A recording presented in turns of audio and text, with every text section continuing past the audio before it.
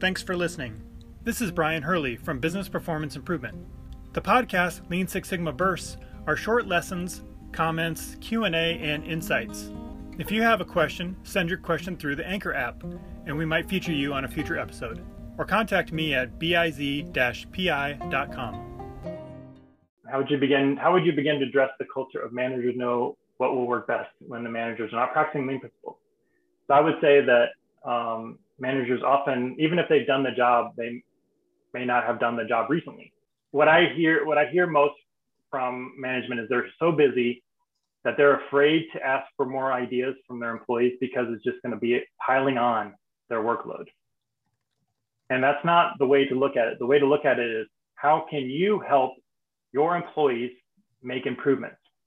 You don't have to know the answers. And if you know the answer, you probably is best not to tell them, because they're never going to learn. And you're always going to be the person they have to come to get answers. And you want to create a situation where your employees have the freedom and they're not afraid to try things and make mistakes, but they're going to learn from that, and they're going to be better and better over time. And that means they will need to bother you less with the day-to-day stuff. And that can free you up to do more of the real work you should be doing, which is leading the team and setting processes and setting the vision and motivating people and dealing with, the personal issues and the cross-training plans and things like that we really don't get around to doing very much. The managers often don't know the right answers, and that frustrates the workers because they know that they're not here. They don't really understand what we do. And that's a disrespect to the employees, which we talked about is not one of the principles. It's respect for people, which means, I don't know. What do you think? What do you think is going on? Why do you think this problem is happening? What would you suggest we try to fix this problem? That's the right way to approach it from the manager side of it.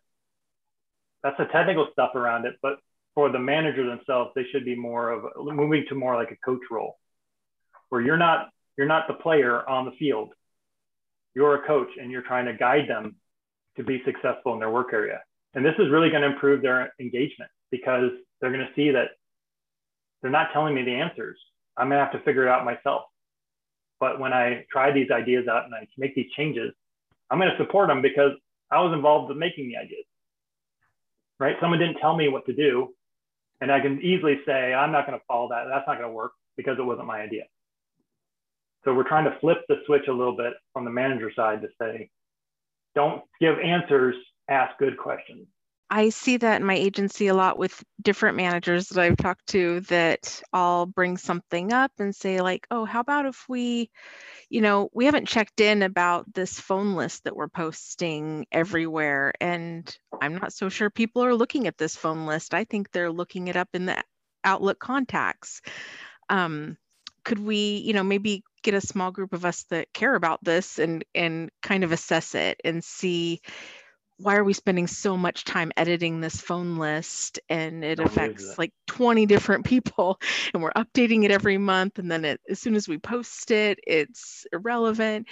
And the response from the manager was, well, who says this is a problem? Did somebody come to you and complain? Like, they're just such in the this mindset of addressing problems, that when a process improvement idea comes up, they're like, whoa, what's wrong? Does somebody not like it? Does somebody have an issue with it? Otherwise, if nobody's complaining, that must mean it's working just fine. And let's just keep on doing it. Yeah, that's kind of like, if you don't admit there's a problem, then I don't have to deal with it. And it probably goes back to this idea that they're overwhelmed with so many problems that they just don't want to think about it if they're not sure it's a fire, right? If you look at it from the standpoint of how much time you spend updating that document, that's time eating away at other things you could be doing. And if no one's getting value out of it, then you really have to question, what's the point? If there's better systems, maybe it made sense 5-10 years ago, but things change. Our company used to do monthly activity reports when I worked at corporate, in the corporate world. And then they realized no one was reading them, and it was a lot of effort, and there was little value there. So they quit doing it. That's one thing you could do, is delete it off and remove it and see if anyone complains. And if not, then maybe that's a good sign that there wasn't much value being generated. Or work with the people who do like it and say, this is another way you can get the same information faster and more accurate, and it's going to stay correct. You don't have many wrong numbers and missing names and stuff like that. So, or maybe there's a faster way to get it updated that doesn't require so much work, if there is people who do value it. But yeah, I think that just sounds like they just are overwhelmed with stuff and don't want to even have to think about it, whether or not it's part of improvement or not. It's just a matter of only dealing with fires that have brewed up. Yeah, absolutely. I can see that. Yeah, the tools are very important and helpful, but we also want to, it kind of goes hand in hand with the people element of this. So there's some great lean tools like 5S, but if we just force 5S on the people, it's not going to go very well, right? So it's got to be the people with the analytics and the process evaluation too. They have to go together. You can't disconnect them and say, well, the map said this, but that's affecting people and how they work. And people don't like that. They're not involved and engaged. And so we want to use the tools together as a team and work through it. And sometimes the right answer is, even though the analytics say we should do one thing, the right answer is, but we're not ready for it. And we're just going to hurt our culture if we try to force this to go too fast. And we're going to discourage people from wanting to make more improvements, or we're going to frustrate people.